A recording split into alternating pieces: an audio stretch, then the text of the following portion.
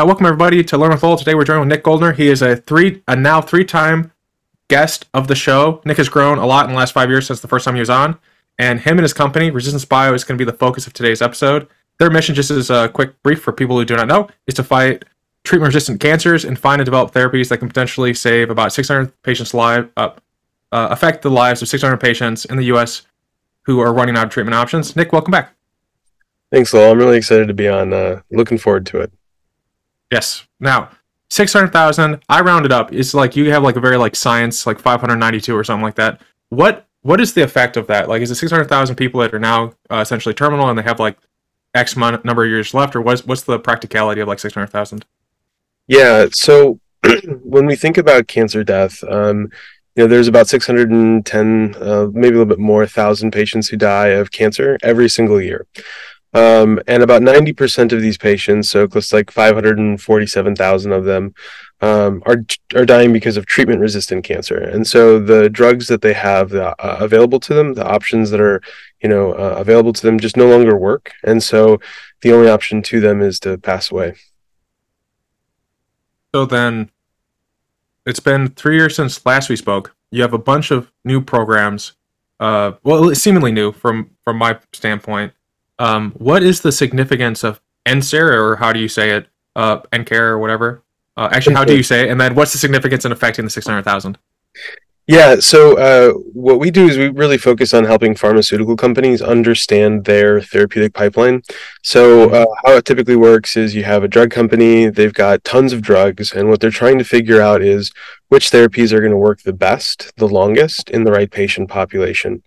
And so when we look at the failure rate in clinical trials, so once you get a drug from, the lab and you're like, okay, I've got enough confidence, it works in, cells, it works in organoids, it works in mice, rats, dogs, etc.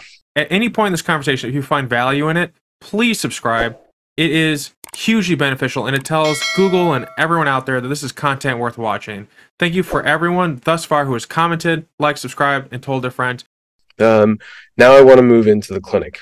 And so that translation rate, basically, from going to discovery and in the lab to the clinic, only about 3% of all drugs that make it to clinical trials will ultimately get approved in the cancer space. And so that's a huge, huge failure rate, right? And so what we do is we help these pharma companies identify which drugs are going to have the highest likelihood of approval, so that they can prioritize compounds that are going to save patients rather than prioritize compounds that may or may not work. And so NSER stands for Environmental Cellular Reprogramming, and it's a way for us to essentially take treatment-naive cancer cells or cancer cells that have been immortalized by NCBI, other labs. And what we do is we change the environment that these cells are in over a long period of time. And this environmental change is kind of confined to a couple of things. The first thing is the environmental signals that are actually being, sent to these cells to grow. The second thing is the dose response. So how the drug is actually seeing the particular the particular cancer type. And then the last thing is, what is the environment itself, that allows these cancers to be resistant. So there's a lot of three-dimensionality that you see. So in a patient, you have a big tumor, you want to repeat that big tumor, you want to make sure that there's a gradient of drug that actually gets in, you want to be able to make sure that these cancer cells are seeing human, growth factors rather than what they typically see in the lab, which is cow growth factors, cow serum, and plastic, two things that don't really exist in patients. And so we try to address for these systemic errors in preclinical discovery that prevent us from increasing that approval rate from 3% to something closer to what we see in anti-infectives, which is almost 20 to 25%. Is it something that would put us on the path to having more cures for cancers? It seems like we'd have a much more fundamental understanding, like how cancers change, why they're coming back, and all these other things with it. Yeah. So, we think of cancer as a fairly mature industry just because of how many drugs we have that are out there that can actually treat cancer to some degree. But what I've learned over the course of my time It's that very much like intro to chemistry, when we were trying to figure out what does an atom look like. We had all these different fundamental models of what atoms look like, and yet it wasn't until we came upon the real model of what an atom looks like, the nucleus with the electrons and the different layers of electrons, that we were able to create chemistry that enabled all the technology that we're working with today. And so that's the same thing that we're in with cancer. People have an evolving understanding of what the cancer model actually looks like, what cell types are important, what factors are important in terms of how the cancers evolve and adapt and change, and how they grow in different environments within the body. Yeah. The Do we know why cancers come back? Like, why is it that like some cancers, like skin cancer, can be cured, but then like some other ones will just come back in like 5 to 10 years? Yeah, so those are the resistance mechanisms. That's what we study. Um, Mm-hmm. so we think of cancer as a kind of static disease. It doesn't really change very much. But what we've learned over time, and what has become very apparent in the academic community and the academic medicine community, is that the cancer drugs that we use directly affect how these cancers evolve and adapt. They can change their DNA, they can change their metabolism, they can go dormant, for instance, and become stem-like in that sense. And so they're very resistant to different therapeutic modalities trying to kill them. And so when we think about recurrence or relapse, it's because we haven't killed 100% of the cancer. Whenever you look at that bottle of hand sanitizer, it's like Mm-hmm. 99.999% effective. It's that 0.001% that isn't being killed by the immune system, that isn't being killed by the drug. And when the right environmental factors are present, maybe you're sick, maybe you have surgery, maybe it's just been long enough that these cells then start to grow again. And so that's really why recurrence occurs, is that you haven't killed off the entirety of the tumor, or those mutations become present in a different tissue and in a different origin site that ultimately results in cancer. Do you think, for you personally, would you rather focus on getting to that 100%, or is it better to focus on targeting and treating, and just accept the fact that like if we live longer, we're most likely. I think I was reading this recently that as men, if we live long enough, we will either die with prostate cancer or we'll die from prostate cancer. Like, well, so it's just like, yeah, of those two bifurcations, which path do you think would make more sense? So I mean, like the goal should always be curative outcomes, right? Where we kill Mm-hmm. 100% of the cancer. I think what's difficult is that uh, evolution and adaptation are core features of who we are as human beings and who we are as biological organisms. And cancer is really just the result of evolution kind of gone awry. And so, my hope is that we'll be able to cure cancer, but I think a step towards curing it is turning it from an acute disease, which will kill you in a few years to a few months, to turning it to a chronic disease where you pass away from something else, like a heart attack, or you're just old. But ultimately, the goal is always to cure. And anything that you can do in the interim to turn it into something chronic is always a win. Are you familiar with Michael Levin's work? A little bit, yeah. Yeah, I asked him why is it that cancers are immortal when they come from mortal cells, and he was like, I think you're asking the question wrong. Why is it that why are cells mortal? And like something that he suggests is that the organism, even from like all the way down to the cells and even lower inside the cell, they all are influenced in how they work together. And so sometimes I wonder, is it the cancer running awry, or is it just going back to way it was like back when like cells were grabbing mitochondria and other things around them? Like, what if it's just like a natural phenomenon versus like an unnatural phenomenon in our body and biology is like imposing order, and that's just like a chaos naturally happening. I mean, from my perspective, I think that ultimately, cancer is a natural biological process, right? Like it's going to happen. It happens in a lot of different ways. And the breakdown that occurs that allows cancer to happen is very much environmentally influenced. And so, the running joke is that in California everything causes cancer.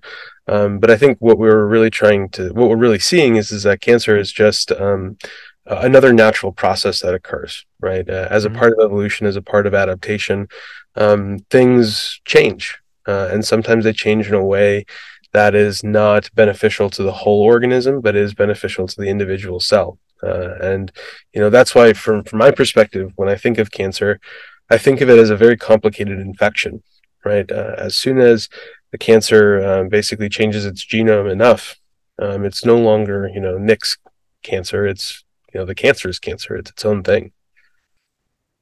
Yeah. It's evil that way, and how it kind of like it hides by pretending to be Nick for a while, or lol, and then as soon as it's big enough to club us over the back of the head, then it's like, no, I'm not a part of you anymore. I'm going my own way, which is Oh, pretty shitty. Very smart though, right? From the organism standpoint. So with Insere, um, I think there's like three parts to it when I was looking at your website. But one of them was the reprogramming cancer, mhm. um, I believe. So That's in layman answer. terms, yeah, Yeah. that's the and answer. No, no. So the platform is threefold. So it's Ensor Mm-hmm. as a protocol. So Ensor basically Ah. is all the different components that are important for uh, creating a physiologically relevant environment. What is the cancer type? What are the drugs that are being used? What are the environmental factors that are affecting the cancer's growth rate? Is it close to the kidney, or is it close to the brain, or close to the heart? What is the degradation of the drug? What's the tumor microenvironment in terms of like the extracellular matrix, like the proteins that are actually keeping these cells together? That's what Ensor is. It's trying to understand and parameterize all the different things that change over time within a particular tumor. That protocol is then run on cell lines and or tumor samples from patients so that we can get a readout of what resistance looks like. And so the second component of that system is called the rescue cartridge. Now, the rescue cartridge is the physical device, kind of like a terrarium, but we can change the inputs and outputs of that particular system. So we can change the flow, we can change the amount of drug, we can change the cell lines that are in there, the cell types that are in there. And so that's the physical vessel that contains, all of the cancer. And Ensor is like the program that we run in the Mm-hmm. rescue cartridge to create a resistance model. Now, what's been really kind of interesting is when I started my PhD program, single cell sequencing was just coming out as a thing. Like they were still trying to figure out how do we do long read sequencing of base pairs longer than 200 base pairs because Illumina had certain limitations with its imaging technology. And so I kind of grew up scientifically in this kind of golden age of analysis technology of living biology.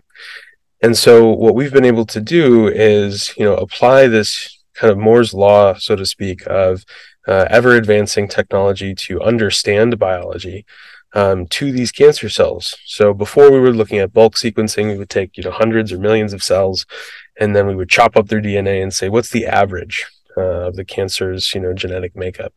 But now what we're able to do is actually, get down to the single cell level, look at individual cells and even individual chromosomes in some cases when it comes to, image analysis, where we can actually stain for particular mutations and see if there's co-locations of these mutations within the same cell. And so as we get more data and as the data becomes more rich, we're actually able to analyze and understand these resistance mechanisms to a higher degree, but that also increases the complexity of the data that we have to analyze. And that's where the bioinformatics and resistance rank really comes in. And so you can think of resistance rank very much like PageRank for Google's ad searches, right? You type in Facebook and you get a social media site. Before you'd type in Facebook and maybe you'd get a list of a whole bunch of authors and their faces next to it, right? And so for us, it's about how do we measure the weight of the changes that occur between these different cells and between the different mutations and between the different biological processes, so we can understand the core underpinnings of what resistance is and how to control it or prevent it from occurring, so that you can develop curative cancer therapies, or at the very least, cancer therapies that result in chronic response, so that the patient dies of something else besides the cancer. Yeah, it's interesting to have you on multiple times, and hear some of these ideas as they coalesce. Like 3 years ago, we talked about the rescue thing, the rescue component of this, and the other two that we just mentioned, bioinformatics and NCR, where they were there, but they were like still. I don't think they had like cool names, for instance. So I'm curious. Just in the last 3 years, what does that development look like in house for you? Yeah. So we study evolution and resistance Mm-hmm. as a company, and it's also something that's really important in our understanding of technology and our understanding of the problem. And so, as we understood cancer, better, as our thinking evolved, we had to develop technologies that addressed these core questions that weren't available from um, off the shelf, vendors. Like we couldn't go up and buy a kit that basically evolved cancer cells. We couldn't just look at what was done in the past because, when we look at what was done in the past, it's resulted in a 3% success rate for cancer drugs in the clinic. And so we had to go back and ask ourselves, what are the fundamental assumptions that we as a cancer community and as an evolution community have applied to cancer that are wrong? What first principles did we get did we not understand fully, and how do we evolve our thinking and get around the resistance to change in the academic and in the scientific community so that we can start to implement technologies that fundamentally answer the second question, which is so important to patient survival. A lot of companies and a lot of researchers are trying to answer the first question, which is, how does cancer exist? What was the thing that caused cancer to be cancer? But what we're worried about, what's going to end up changing patients' lives is, how does cancer evade our best attempts at trying to kill it? And if you can answer that question, you're starting to develop therapeutics then that are actually going to treat the underlying cause of patient death, from cancer rather than Mm-hmm. what caused the cancer, because it's already there. The problem has occurred. Now you got to prevent it from getting worse. Yeah, it makes sense. It feels like it's completing the 360. If you don't know why it's going wrong, you're not really understanding the system because you're only seeing the success rates, which is like there's like that math. I think this is a math class where I heard this, where there's a bunch of planes coming back from World War II. The ones that were surviving, they're trying to figure out where to put armor on the plane, and they had all the bullet holes, like shown out. And so they asked, where do we put the armor? And some people said, oh, put the armor over where the bullet holes are. It's like, no, put the armor where the bullet holes aren't, because those clearly are the spots that if you shoot them, they go down. It's kind of like you only have the survivorship bias of it. What over the last couple of years, and if 3 years is like it is a very long time. Like, how do you think of a day versus a year or a month? Like, this is a time scale. But I'm curious, like, what over since last we spoke has let you know that you were on the right path? Like, have there been specific mile markers of success rates or anything that's been really letting you know, like, this is the route to doggedly stay on versus nuancing it in a different direction? Yeah. So there were two things that let me know that I was on the right track. Um, the first thing was when we predicted accurately our first clinical trial before the data came out. So we were testing drugs that we wanted to see if they were effective. And we were basically looking at, these seminal papers where they were like, this drug is amazing for these reasons, and look at all the data that shows that it kills cancer. And so we just wanted to see if we could recreate that result. Because at the time, we were still very much, evolutionary biologists trying to find a system to study. We had looked at, bacteria, etc. And so when we were focusing on cancer, it was really important for us to get a baseline and to get a sense of reality based on what other people had seen. We wanted to make sure that we weren't, creating new problems, but that we were, learning from those that came before it. And what ended up happening was, I had this conversation with one of our scientists, and they came in. They're like, "Hey, we need to change the system. The cells didn't die." And I was like, "Okay, well, did you give the right amount of drug?" I was just kind of asking him, the basic questions around the experimental design. And he's like, "Yeah, I mean, I put in the right amount of cells, put in the right amount of drug. It wasn't degraded. It was, stored properly. The cells were, kept intact." And I'm like, "Well, what if we just assumed that this data was correct?" Right? Rather than assuming that, these other papers or these other, publications are right, what if we believed in the data that we had? And so what we did was we ended up doing all that kind of data analysis, the sequencing that we were looking at to see what changes occurred.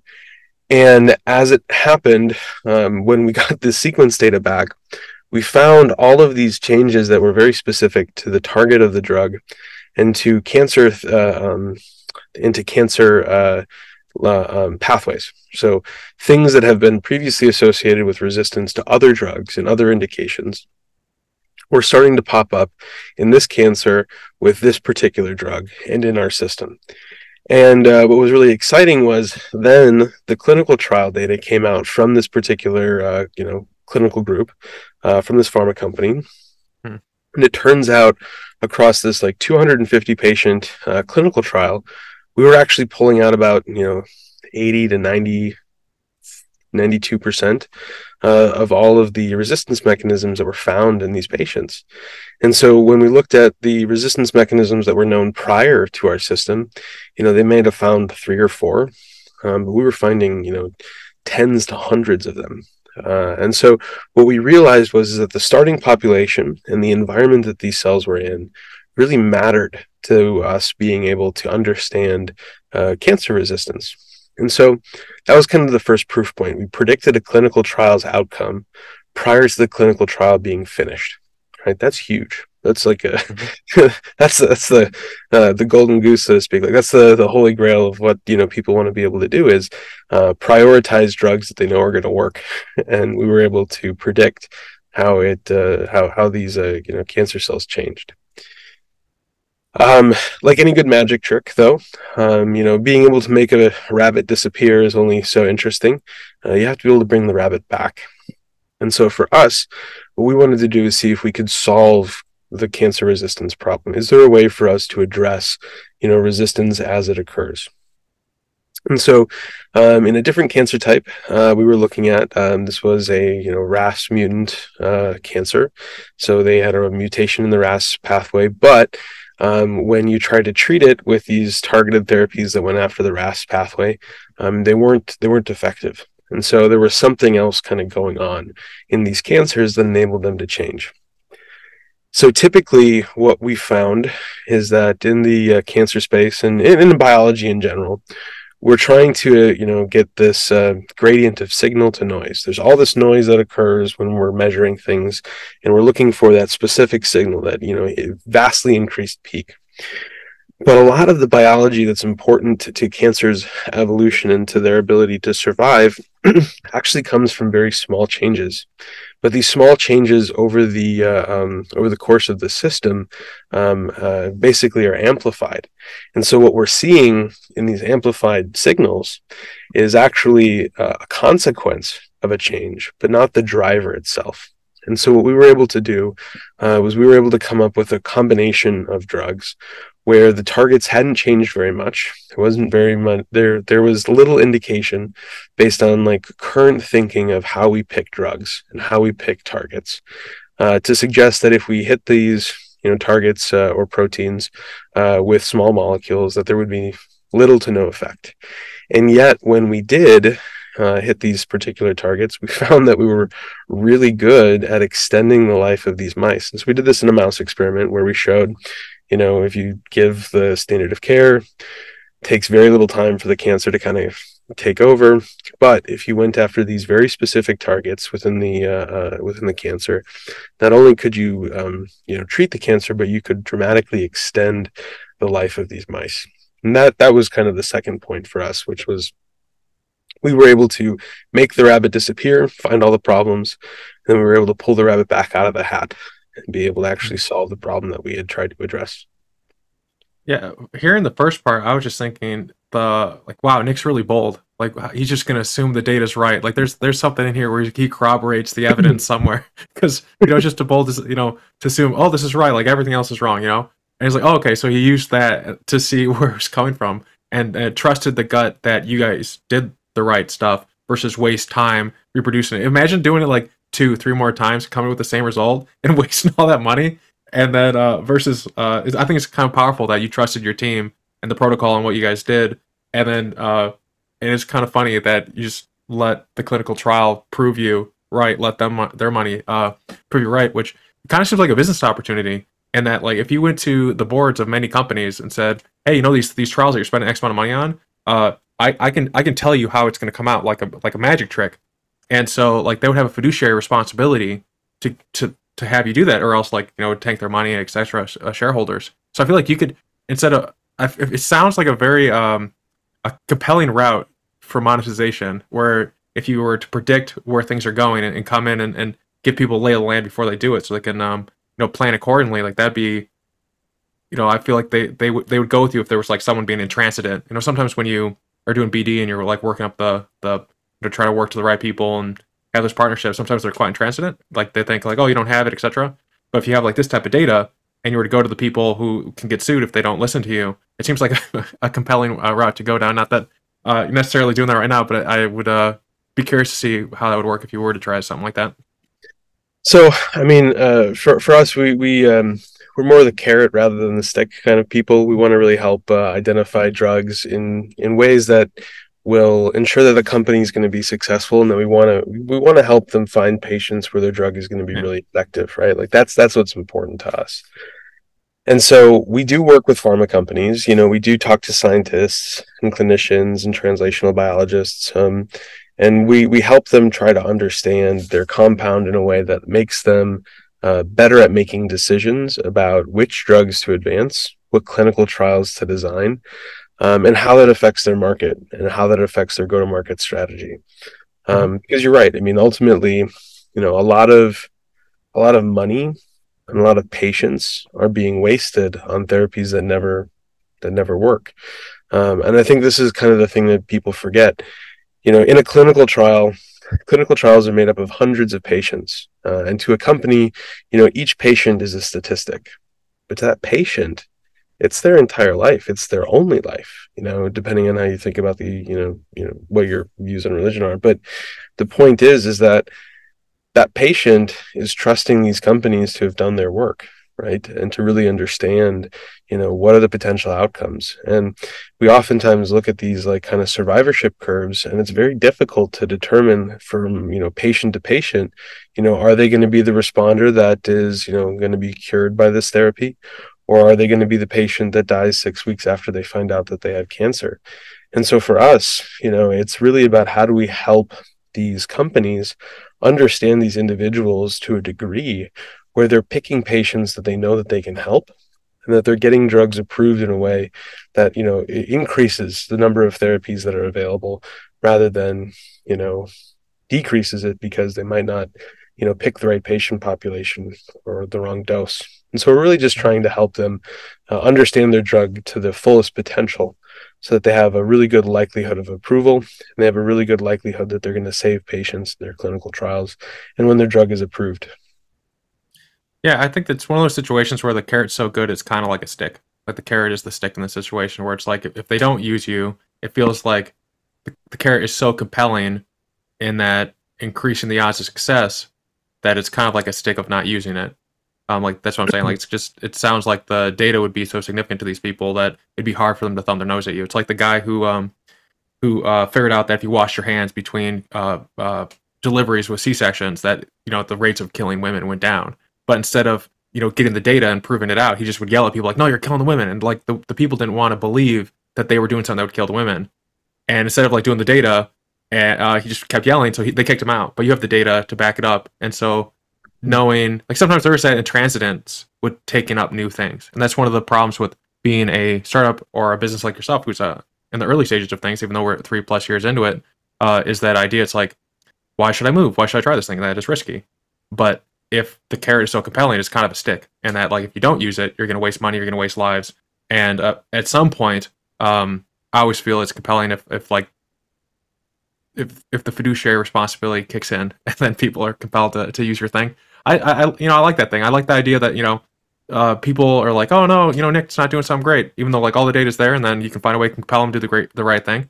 Though I'm sure to your point, it's better if they just do the right thing in the first place. Well, I mean, I think this is something that I when I was younger, I grew up in the Midwest. I grew up in an area that was fairly conservative and prone to different types of conspiracy theories, and so there was this kind of feeling that these large pharma companies had the cure to cancer, but it was hidden away, right? And it was a financial, opportunity to hide the cure for cancer. And the reality is that cancer, trying to treat cancer is very difficult. It's very complicated. It's very hard to cure. And it's also very, very poorly understood. I mean, like I said before, we're still at this model stage where we're trying to understand what cancer actually is and how it works. And so what I've found is that with everyone that I've interacted with in the oncology space, there's this deep sense of trying to do good, right? All of these people are working in cancer, not because they want to make money, but because they want to save lives. And I'm just trying to help them do it in a way that, you know, honors their time, because like they also only have one life. They're trying to, dedicate themselves to a drug that's going to work. And it also helps them honor the patients that they're working with because, they're identifying people who are going to benefit from their hard work. And so for me, it's really about, helping people who are helping people. Hmm. Um, Makes sense. The It seems like if you understood the environmental variables and you had the platform that you developed, they'd also be able to reverse engineer markers for diagnostics. Like maybe that's a guess or a giant leap. Maybe it's an entirely different thing. But is there potential for that like parallelism of your technology and that use case as well? Oh, absolutely. I mean, I think there's a lot of opportunities for us to understand how cancer is going to adapt and change. I think for right now, we're really just focused on therapeutics. But whenever we develop a therapeutic, it's really important to be able to identify what biomarkers are going to be relevant. Hmm. To picking that patient population. And so we do work with companies to understand, how to pick those patients, but we ourselves are not a diagnostic company and we don't want to be. But we are more than happy to, help provide data that's going to make it easier for doctors and for other companies to pick the right drug for the right patient. Yeah. Is that like a is that like a licensing of data? Like people would pay for it? Is it just part of the package of partnership? I suppose. It's far away from what we're Mm. thinking. I mean, there's a lot of ways to monetize that kind of data, and it's definitely something that we might be thinking about in the future. But right now, we're really trying to help pharma companies understand their therapeutics and help them, pick the right patient populations. I think the broader diagnostic play, well, really, really interesting. There's still a lot of hurdles that I think Mm. other great companies are working on to overcome. And, I think as things change, we'll be able to help there. But right now we're focused on therapeutics. Yeah. Is there anything left that companies are looking for you to demonstrate for them to really excitedly adopt what you've built? Um, yeah, I mean, uh, with anything, there's a degree of skepticism, right? Like the fact that we've been able to predict clinical trials, yeah, with any scientist, they're like, you did it a couple of times, and so you made this line, but how do you really generate robust proof that you can do this with this other cancer type or this other drug class or whatnot? And so for us, it's really just surviving long enough that we can get all these data points.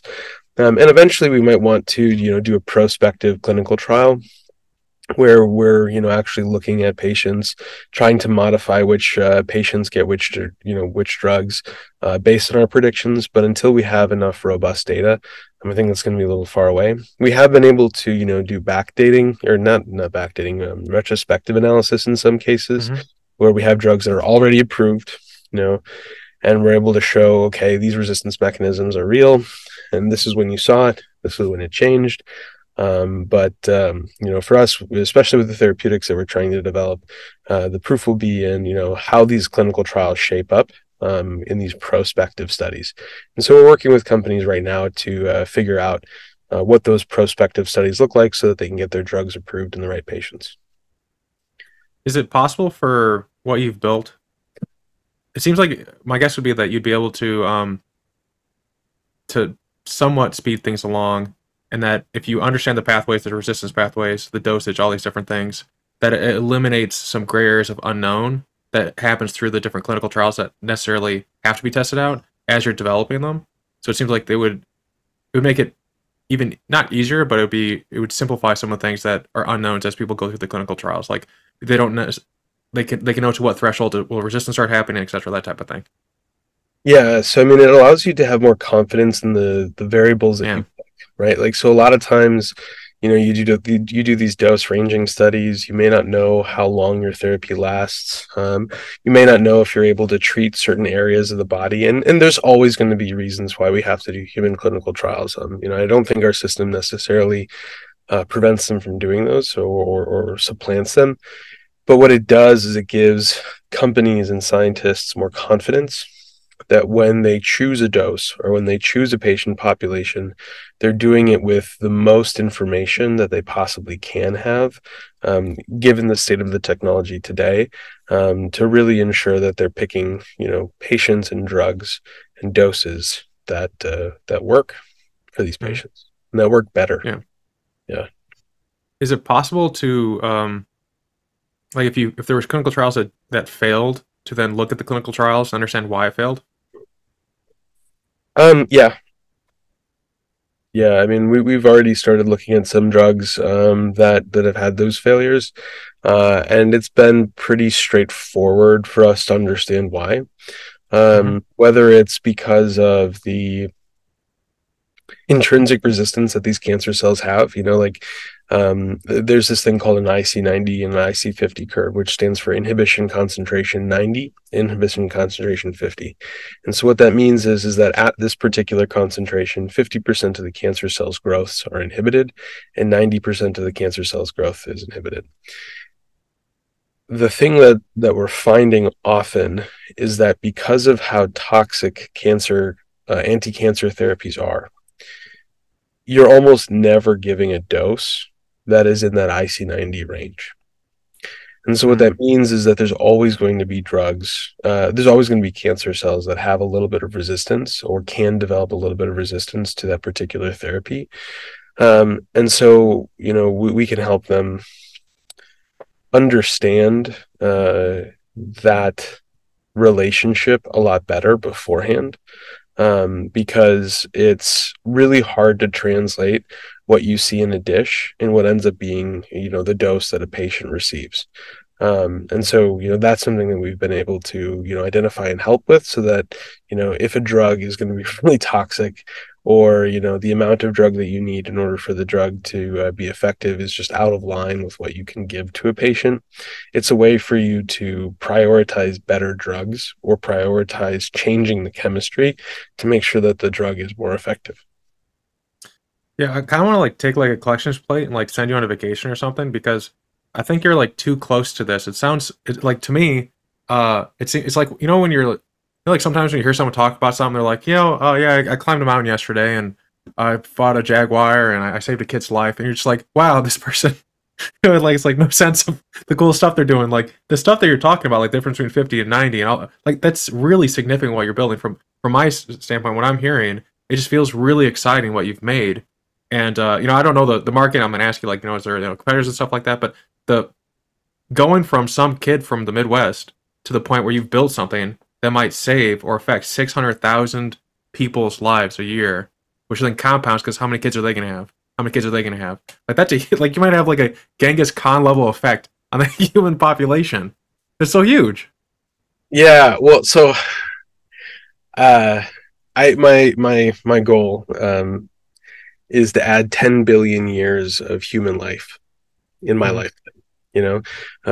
By the time that we hit 2030, 2040, there's going to be 10 billion people out there already.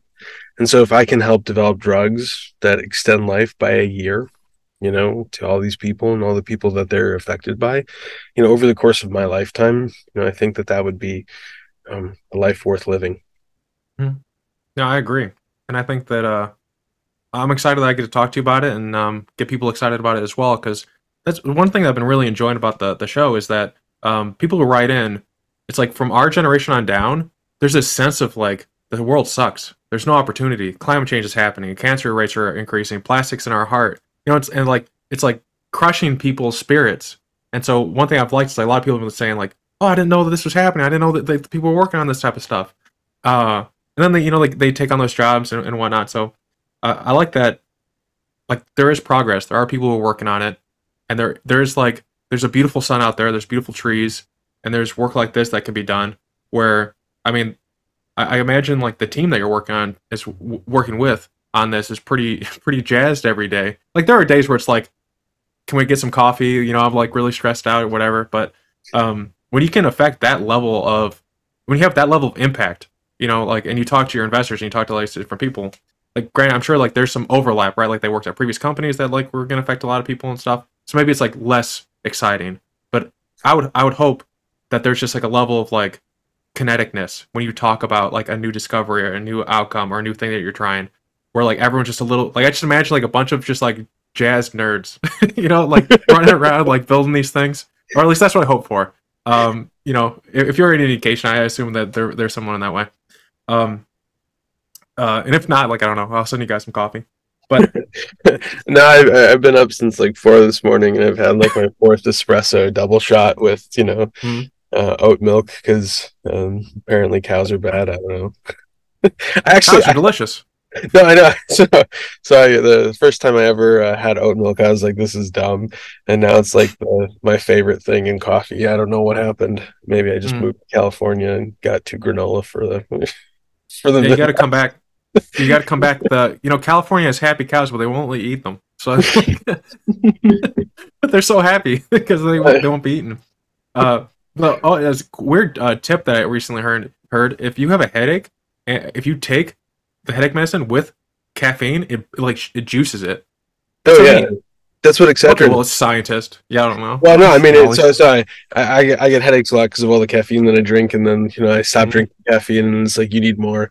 And so like I was looking at the bottle of Excedrin, and Excedrin's like a pain reliever plus caffeine, and it's like, gosh, they figured this out a long time ago. Yeah, yeah. But the I don't want to get too distracted because I know you're excited to talk about more of what you're working on. The I saw that you were looking for someone, and I even wrote it down because one thing I always like to highlight is when someone's looking to hire someone, you're looking for a 3D cell culture scientist. So if there's a person out there we're going to talk about it, and if it's something that's exciting, they can apply. But what will this person do, and how do they fit into this big overarching vision that you have for what you're working on? Yeah, so the rescue cartridge is really based on three-dimensional cell culture, Mm-hmm. right? And so we've made a couple of iterations to the platform and a couple of iterations to the system, and really the thing that we're bumping up against is scale. And so we're looking for somebody who can really like develop a smaller device that makes it cheaper for us to run these experiments with a higher degree of translatability. And so, Mm-hmm. our system works really great as is, but it takes a lot of time and it's very resource intense. I liken it to, the winemaking process. The there's a difference between grapes that are grown on the side of a mountain and grapes that are grown in flat lands where you can just get a machine and kind of go through and pick all the grapes and then put them in a truck. And what we're up against right now is that most of what we're doing is very labor intense. The device itself works, but we're trying to find a way to automate it and make it a little bit more efficient so that we can do more of the science and do more of the data analysis that running the system constantly would allow us to do. And so it's looking for somebody who can really help scale a system that is already fairly robust. Have you I know for people listening, I think I read a study where when someone looks at a job posting and they see all the things they're looking for, men will, if they have 50% of the qualifications, will apply. Women will do it if they have 80% of the qualifications if they apply. Are there, so for people out there, just like homogenize it down, are there key experiences that you think would translate well in particular? So if someone's like, oh, like I'm in cell ag and I've done this type of thing and I've not done cancer research, maybe I can translate that in. Because I think that that study just seems really sad that like that one's like being over like focusing on competency and stuff like that. So what are some of like the really key things that they would need to have like experience in? Yeah. So 3D cell culture with Mhm. cancer. So they need to have that cancer experience. Um, they need to have experience co-culturing cells, so having multiple different types of cells within the same, system. So, like fibroblasts, cancer, immune component. The immune component is the really exciting one for us. Um, I think the other thing that's going to be important is I know that we're switching from a larger system to a smaller system, so that they have any experience, with microfluidic devices, Mm. kind of combining that three-dimensional cell culture with the microfluidics, with the co-culture. That's really where we're going to have somebody that shines. Um, cancer, again, it's very important that they study cancer because it's just such a unique thing. And Mhm. cancer cell culture is just it can be very finicky, especially when you're not using the traditional methods of growing cancer, because we're changing, what the environment is, we're changing the media, all of that stuff affects how cancer is grown. So it's very important that they have that experience.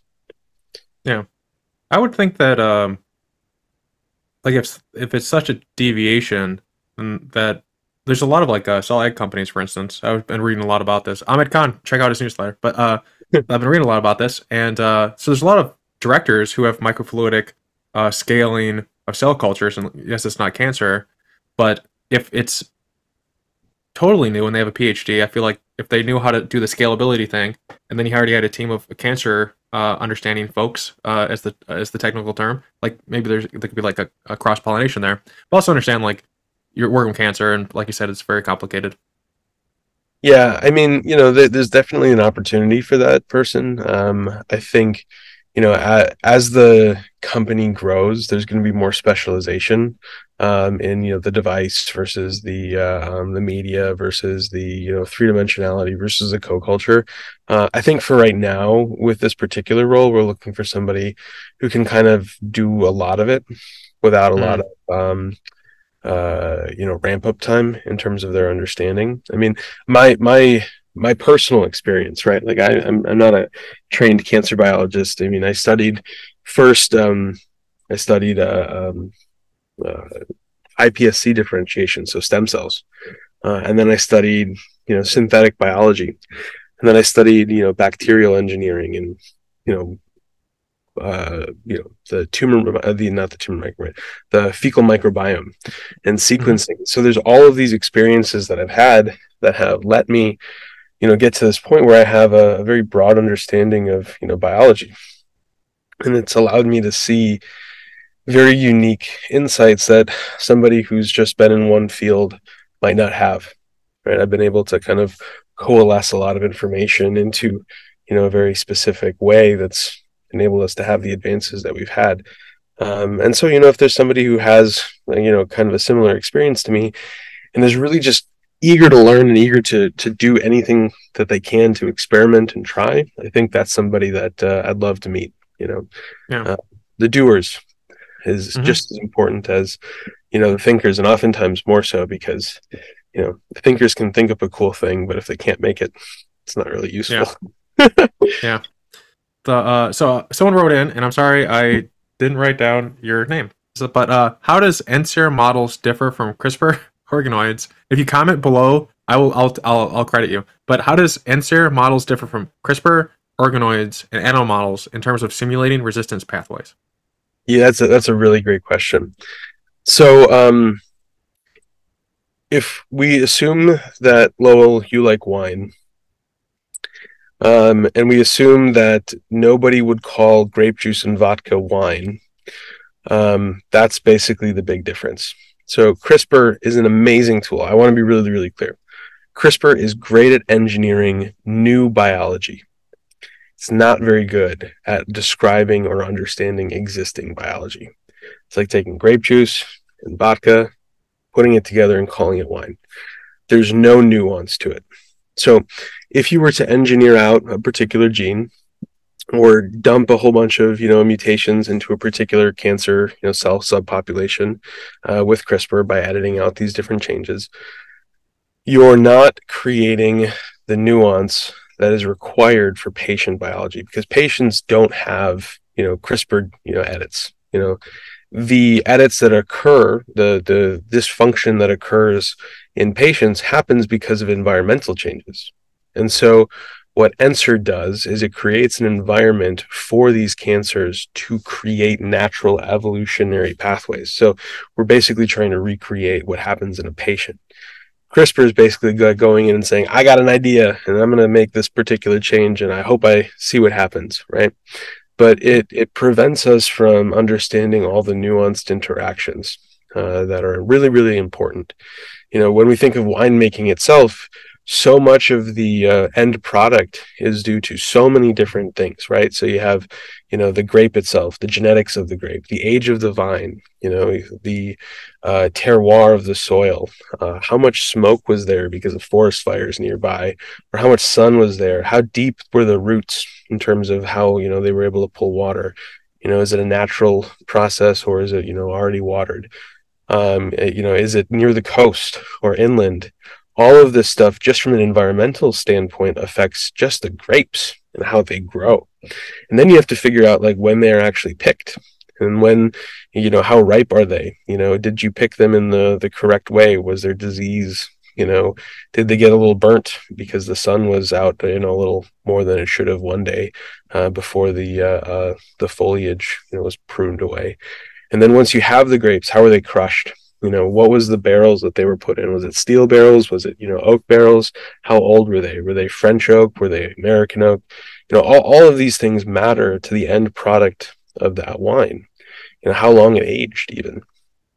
And so, we try to create these shortcuts, and these shortcuts produce an inferior product, and they make it harder to understand that nuance and that interconnection between all of these different really important components to the resistance mechanisms that arise. I mean, we think about, how we've been able to identify diseases and develop therapeutics, and we've kind of gone past the era where single changes and simple, targets are easy to find because they've already been found. A lot of them have already been found. And so now what we have to understand is how these different changes affect, not at like a 2-dimensional level or 3-dimensional level, but at like a 9-dimensional level. And that's much more complex than just a simple CRISPR modification. Now when we think about organoids do add complexity. They make a change that's really important. But the problem is that you're controlling the environment too much. And so a great way to think about this is, Wnt signaling. So Wnt signaling is really important in many cases for creating these organoids. It helps with 3-dimensionality. But because you're overexpressing this signal to create a artificial structure that cancer may or may not make, right? We don't really know how cancer self-assembles and forms and does all this stuff. There's a lot of active research being done to do that, characterization. And so if you're overexpressing or overabundantly like forcing a particular molecule to be there, you don't allow for deviance. You don't allow for natural processes where as that molecule, ebbs, the cells change. And so if you're not allowing for that nuanced, environmental alteration, you're preventing natural occurrences from occurring.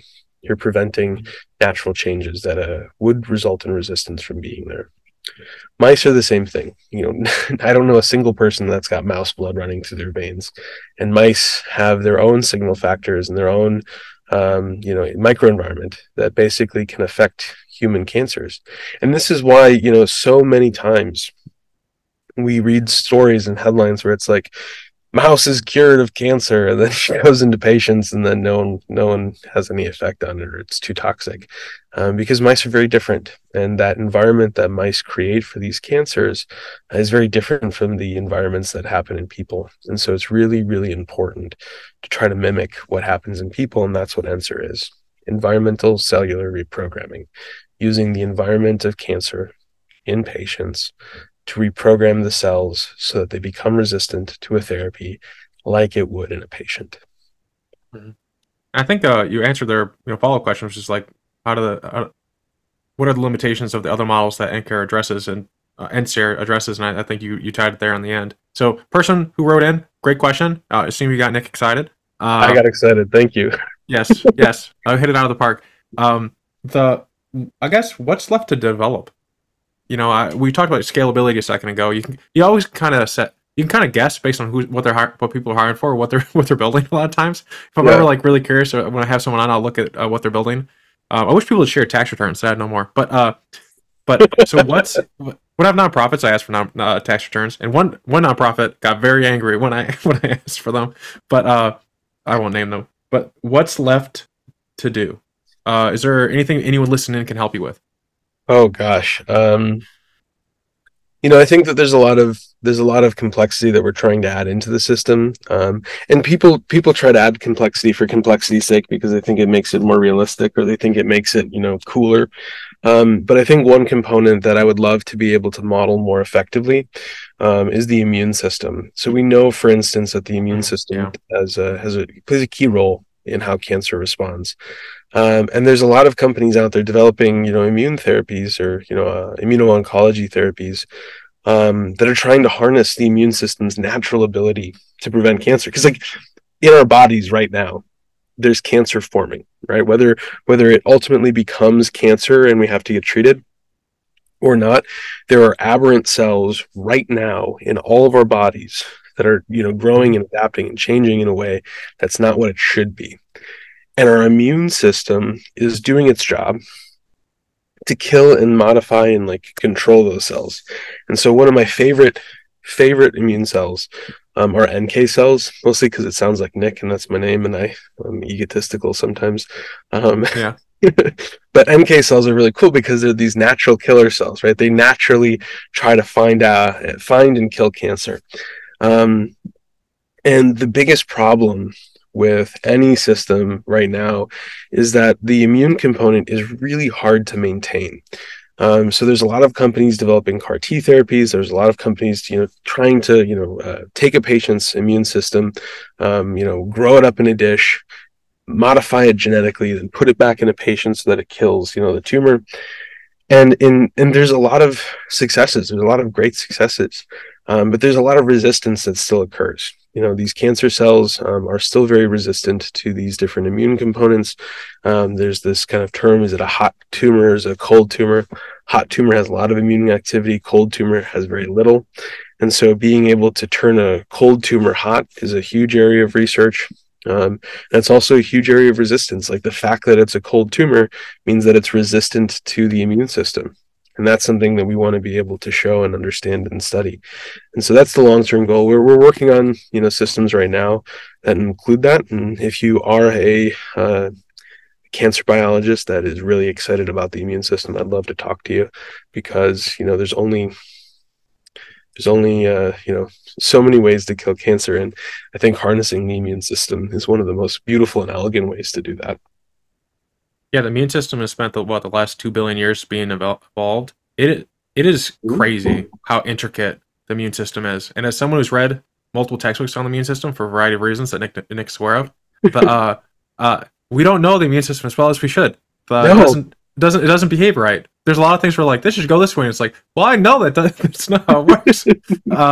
So there's a lot. It's a great frontier there, I think. But it's for people who aren't sure, because I think it's like, imagine like Normandy Beach. Like everyone can imagine like Saving Private Ryan, where it's like you got the mortars, you have all these different things. I guess a better analogy is like, imagine a really well run city, a big city. You have the police, you have medical staff, you have researchers like Nick, startups, all these different, like this whole ecosystem, and that's your immune system every day. And then when people get sick like once a year, a couple times a year, or whatever, and they're like really miserable about it, and it's like your body was just massacring so many things every second of every day, and they don't get a day off. Like they don't get like they don't get a siesta. Like they're always working. Like it's so cool that we have like this robust line of defense. And there's like two types of. There's one that's like just kind of there, and there's one that's more active, like remembering viruses and whatnot. And we'll send out little friends to murder them. But so with that in mind, with immunotherapy added to it, how do you think the landscape for cancer treatments will change when you're just able to like fully get in there and people are like mass adopting it? Um, I think the cell-based therapies and the antibody work that's getting done. I think it'll allow it for it to be a little bit more complex, a little bit more nuanced. I mean, like I said before with CRISPR is really really good at engineering novel biology. But what we don't remember, or what we kind of oftentimes forget, is that we're trying to engineer cells that have their own operating system, right? That genetic material, the epigenetics, the transcriptomics, the metabolomics, the proteomics, all of these different, molecules are working together in a way that is, been evolutionarily defined. And every time we try to add in a program, whether it's a plasmid with DNA that says make this particular protein, or whether it's a gene circuit or a CRISPR engineered whatever, we're asking the cell to run a program that we've engineered without understanding how that program is run in the cell itself. It's kind of like trying to write a program in a different language and then have it run on, Microsoft, Microsoft's operating system, but you've designed it for, an Apple computer. And you basically don't know if your computer code or this genetic code that you're introducing is going to be a virus that causes the cell to like go, whoa, I'm not running that, or if it's going to be something that the cell can actually mesh with and effectively change and create something. And so that's the other thing. We're very new as a species to being able to understand this genetic code, right? We have, tools that make it easier and that will compound over time. But we still don't know how all of these different components interact together and how they, operate to create a living, healthy cell. And, I'm excited to see what the next 10, 20, and 30 years brings because, in my lifetime, we might actually be able to do this. And I'd be really excited to see that occur. Yeah. And talking about years, it's been 3 years since the last time you were on. We mentioned this a couple times. It's been 5 years since the first time you were on. What would be the next couple of years looking like? It's 2023 now. What's like 24, 25 looking like for you guys? Or you Oh, personally? man. Anything exciting going on? Oh, for me personally, I get in better shape. That'd be great. I'll come chase you sometime. I'll randomly chase you. Like I'll text your wife or get your wife's number, and I'll say like, "Hey, where's Nick?" And I'll just like aggressively attack you randomly, like Um, not like to fists, but just like like enough where you're slightly afraid, and then you'll exercise because I'm like an Energizer bunny. But I'll do that for you free of charge. I appreciate that. No, I mean, Yeah. I think for me, as a person, and I think evolution and resistance are really important, not just in cancer, but also in how we grow as people and how we grow as leaders. Hmm. Every time that we're faced with a particular situation, we can either adapt or we can resist change. And so I hope that as we go from even from the first conversation that we've had to now, that I've become a more adaptable and more evolved thinker in how I approach different problems. And so I'm really excited to see what I'm able to do and what I'm able to create. 3, 4, 5 years from now. I think within the company, what's really exciting is that because we're able to predict clinical trial outcomes and because we're able to identify the set of drugs that might really change patient lives, our goal is to identify, cancer drugs that are near commercial stage assets, near the point at which, they can be put into patients and that we can actually affect these patients in a real way. And so my goal is to convert our company, not just, be this company that, helps tons of, tens to hundreds of cancer companies, but one that's also helping patients, where we're actually developing our own drugs, we're commercializing our own drugs and identifying, opportunities to really, you know, build something that is in patients, not just working with pharma companies on drugs that will be. Hmm. Makes sense. So personally, I've been asking people more this question lately. How do you I don't know if you have problems with procrastination or anything like that. How have you handled burnout and stress over the years? Any like words of wisdom, nuggets of for people out there living their lives and having their own struggles, have you insight that you've come to that's helped you? Yeah, I've resisted I have resisted exercise for a really long time. I was a 4 season athlete. That's what I was doing. And I didn't realize how important it was to me in terms of my mental stability, in terms of my physical well-being, and in terms of my creativity. And so I think that's been the biggest thing, is just getting back into exercising, and really taking care of my body. I think the other thing that has been really helpful in getting me out of my own way, is art. When I was in grad school, and even when I was, in college and high school, I had this view of art as being something, soft and, not quantifiable or not worth my time. And what I'm finding is that there are, three kinds of people when it comes to art. There's the first kind of person that looks at art and goes, "I could have done that," but they really can't. Mhm.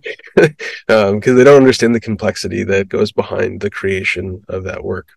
There's a second kind of person that when they look at art, they go, "Wow, that is really beautiful. I will never be able to create that." And then there's the third kind of person that looks at it and goes, "Wow, that's really beautiful," or, "That's kind of bad, but I could do it better and I'm going to learn how."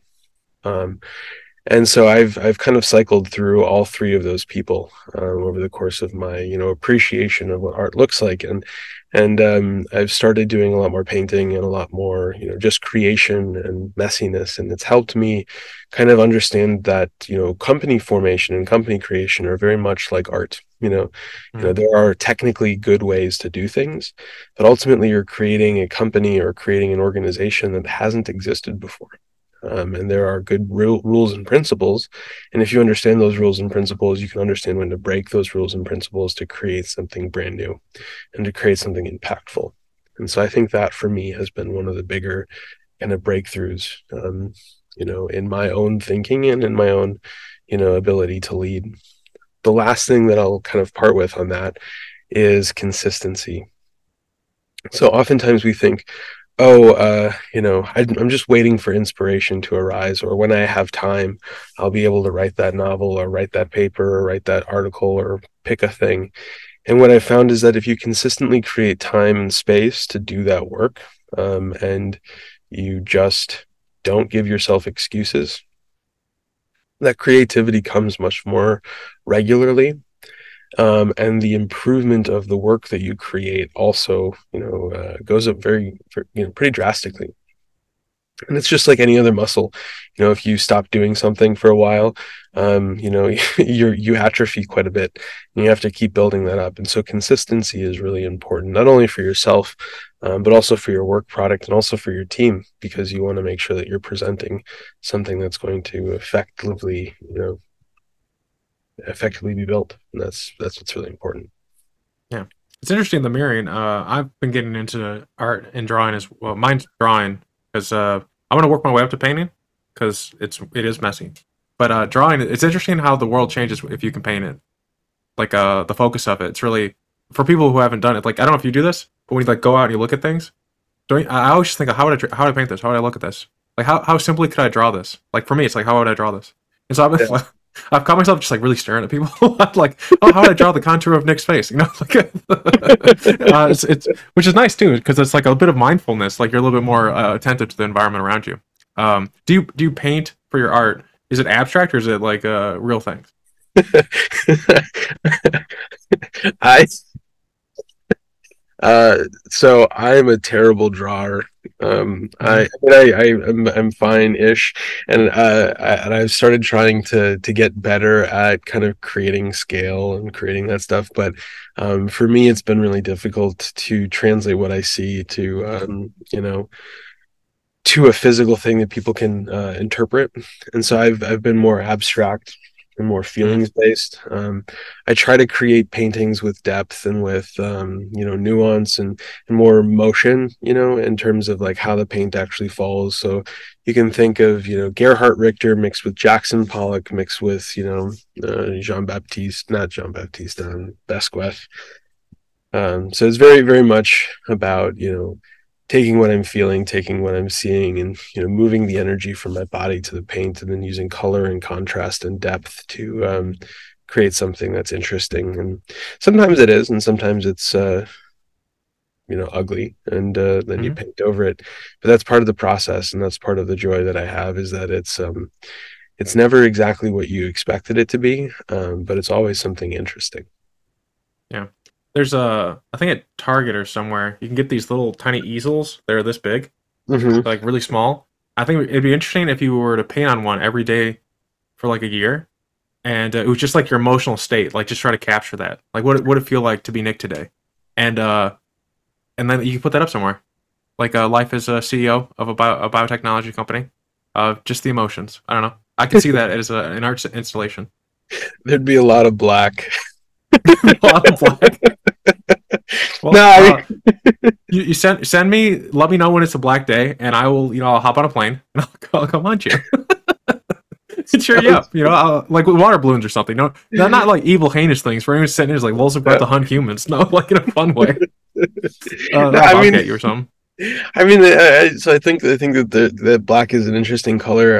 It reminds me Mm-hmm.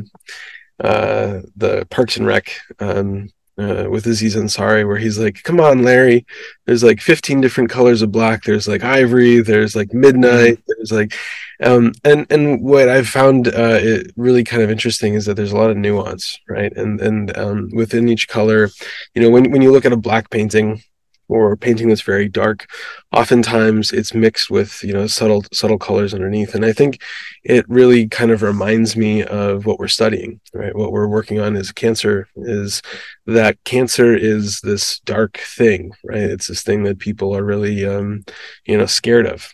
But at the same time, there's nuance and subtleties, and if you can understand these nuances and subtleties, you can actually start to tease apart what makes black, because black isn't just one thing, right? It's this Mm-hmm. culmination of all of this different stuff, and so for me, it's a really interesting color, and it can be Mm-hmm. used in so many different ways. It provides depth, provides shading, it provides a lot of really beautiful, elegant things, I think. Do you have like an Instagram or something where you post these things, or God is it just no. for you? I mean, I love sharing my artwork with friends, but there's no way in heck I'd put it on Instagram. Instagram is I have enough distractions. I'd prefer Mm-hmm. not to give more data to the wrong To people. Zuckerberg? Yeah. The people keep telling me I should get an Instagram and say I don't understand it. I made one and it's all just like food and recipes that come on my feed. So it's like they understand what I like. Like that's why I have like Facebook. I just like seeing cephalopods. But are there literally I have people like try to friend me on Facebook and I message them privately and say I'm only here for cephalopods. Like I have like a couple of authors that I'm friends with that like update and they have like a mass of people who just like take pictures of cephalopods and trees and that's all I go on there for. But I hear you in sharing your data and also like preserving your mind space. Um, are you reading anything? Do you have time for reading? What books would you recommend people check out? Yeah, I love reading. I think it's one of life's joys. So what was the book that I've been reading lately? So Futura is this artist. He is this one of the original graffitiists, back in the day, and he's this abstract artist, and he has this book called Futura, and he basically talks about the most recent works that he's done, how he's gone through creation and the evolution of his artistic process. And I think, one of the things that's been really cool is, combining that book with his masterclass online and just being able to hear in person and as well as, read his words, have been really kind of inspiring.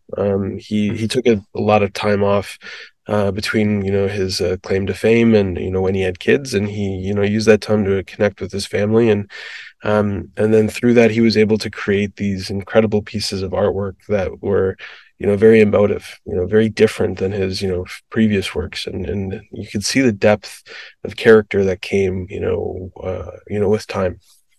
So I think Yeah. that was probably one of the best ones. And then I also just like reading um, you know uh, sci-fi stuff. And so I've been rereading the Ender series because it's just a fun one. Mm-hmm.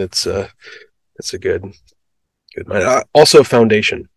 Foundation is the other good good book series. It's very long. They've got an Apple TV show on it now, but I've been a big fan of that for a while. Yeah, the best part of the Apple TV show, as it relates to the books, is the Emperor, the three Mm-hmm. emperors. Like that's the best part of it. The rest of it's a little. Like, it's not as. I don't know. People always say this joke, but like not as faithful of an adaptation because the books are just so compelling. Yeah, They're really good. Yeah. What happens in them? No spoilers. Like a lot of interesting things happen. A lot of yeah. predictive things. It's interesting that you like the Foundation since there's psychohistory where you predict stuff. So that makes sense. Yeah, Uh, no, I mean it's some. it's all about how you take population level stuff and population Mhm. level data, and try to predict the actions of things. And so, for me, art imitates life, imitates art, imitates life. It's a Yeah. cyclical. I'm gonna have to check out the masterclass in the book that you recommended, Futura. Sometimes when I talk to people, I imagine them in the future, like what are they gonna do? And it seems to me that your future is gonna end up kind of like George Bush, where you just like you're having paintings, like you go from like being a leader of something, and then I think you just make paintings. And you're from the Midwest, like very conservative area. He's from Texas, so you move back to St. Louis, and you just make your impressionist art, and you sell it, and people are like, "Oh, that's Yeah, that guy." no, I think I'd be more like Paul Allen. He Mm, had this massive art collection. But I think for me, the thing that I really want to focus on is resistance art. The art of protest and the art of change. I think that there's a lot of my own personal history in, like just my ancestry. They fled genocide and on both sides to come to the United States, and I think that there's an opportunity if I'm successful, to help people, get out of really terrible situations and be able to express in art the way that, in a way that can connect with, more people on how mm, to actually address this, human suffering. And so for me, it's about um, doing something a little bit bigger, not just my own art, but helping artists, get to a place of safety where they can really share, what's going on and in their home countries and hometowns. yeah, that sounds much more noble than the joke I was going with. I, I've been actually I thinking about this one a lot. So mm, resistance well, art. yeah, I recently had a lady on who had a TV show. No, she made a movie where a guy was just like a graffitier, and police like basically brutalized him to death. And then during the making of the movie, the police tried shutting her down as well. But Gosh. yeah, I don't know. There's something in that. I'll have to show you that movie. I think it'd probably be something you'd enjoy, like the resistance of it, like the ability to make a mark as like people try and like stamp you out. Yeah. Um, yeah, yeah, I don't know. It also ties into cancer. I don't know. It's just the The resistance resistance. evolution. It's all consuming. Whether it's art, whether it's science, whether it's politics. For me, it's very very central to who I am. Yeah, I'm gonna like I think the best vacation I'd give you is I'd give you like unlimited fuel, a car, and like a roundabout with no turns. Like there'd be no resistance to your day. You can just enjoy the drive. You don't even have to make decisions. You just keep going straight. There's like a beautiful vista all around. Yeah. Your wife's just like reading a book or something. You just could just go around in a circle, no resistance whatsoever. You're Yeah. in space or something. I don't know. Yeah. I'd want to get to an infinite speed. I think that would be fun. Just put on the gas and then just past light speed into warp speed and onwards to the end of the universe. Sharing your knowledge. Anyone who's listening in, please leave a comment or anything that you enjoyed from this episode, or give me feedback on anything Nick talked about today. If you didn't like it, I'll keep it to myself or send it to him, and he'll appreciate it. But Nick, thanks so much for being on the show today. Absolutely. Thank you, Lowell. I really appreciate the time. Have a great day.